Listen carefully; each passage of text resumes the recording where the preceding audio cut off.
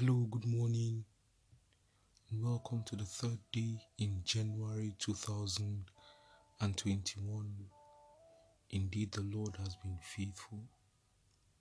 Father, we thank you, Lord, for today. We thank you for your love and your grace. We thank you for the miracle of sleeping and waking up. See, be thou exalted on high in the mighty name of Jesus. We ask, O God, that please, as we look into your word, you shall speak to us in the mighty name of Jesus. Let us be blessed by your word today. In Jesus' mighty name we have prayed. Amen. Our shield today says our shield. Our topic today rather says our shield. And our text is taken from Genesis chapter 33 verse 3. Please let's not forget to read up the passages as some have been shortened for want of space. It says Jacob himself went out before them. While he was walking towards his brother Esau, he bowed down to the ground 7 times. This is the story of Jacob when he was about to meet with his brother Esau after a long time. Jacob knew that his brother was still probably offended, so that there was likely to be danger. So he went ahead of those he was leading. So leaders must be courageous.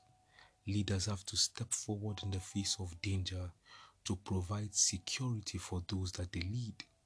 They have to step forward. They have to go ahead of those that they lead to provide security. Now, God is our leader, and the good news is that when He goes ahead of us, we can be sure of safety.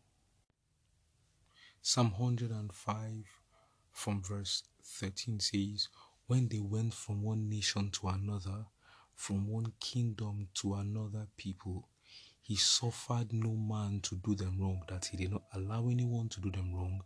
Yea, He reproved kings for their sake, saying, touch not mine anointed, and do my prophets no harm.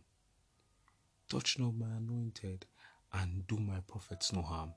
That is why I pray for you today, in the name that is above every other name, that throughout the year 2021, that the Lord will go before you in the mighty name of Jesus. I pray that the Lord shall go before you and provide you with security in the mighty name of Jesus. You are preserved from evil. You are preserved from harm in the mighty name of Jesus. Thank you, authority in heaven. Blessed be your name.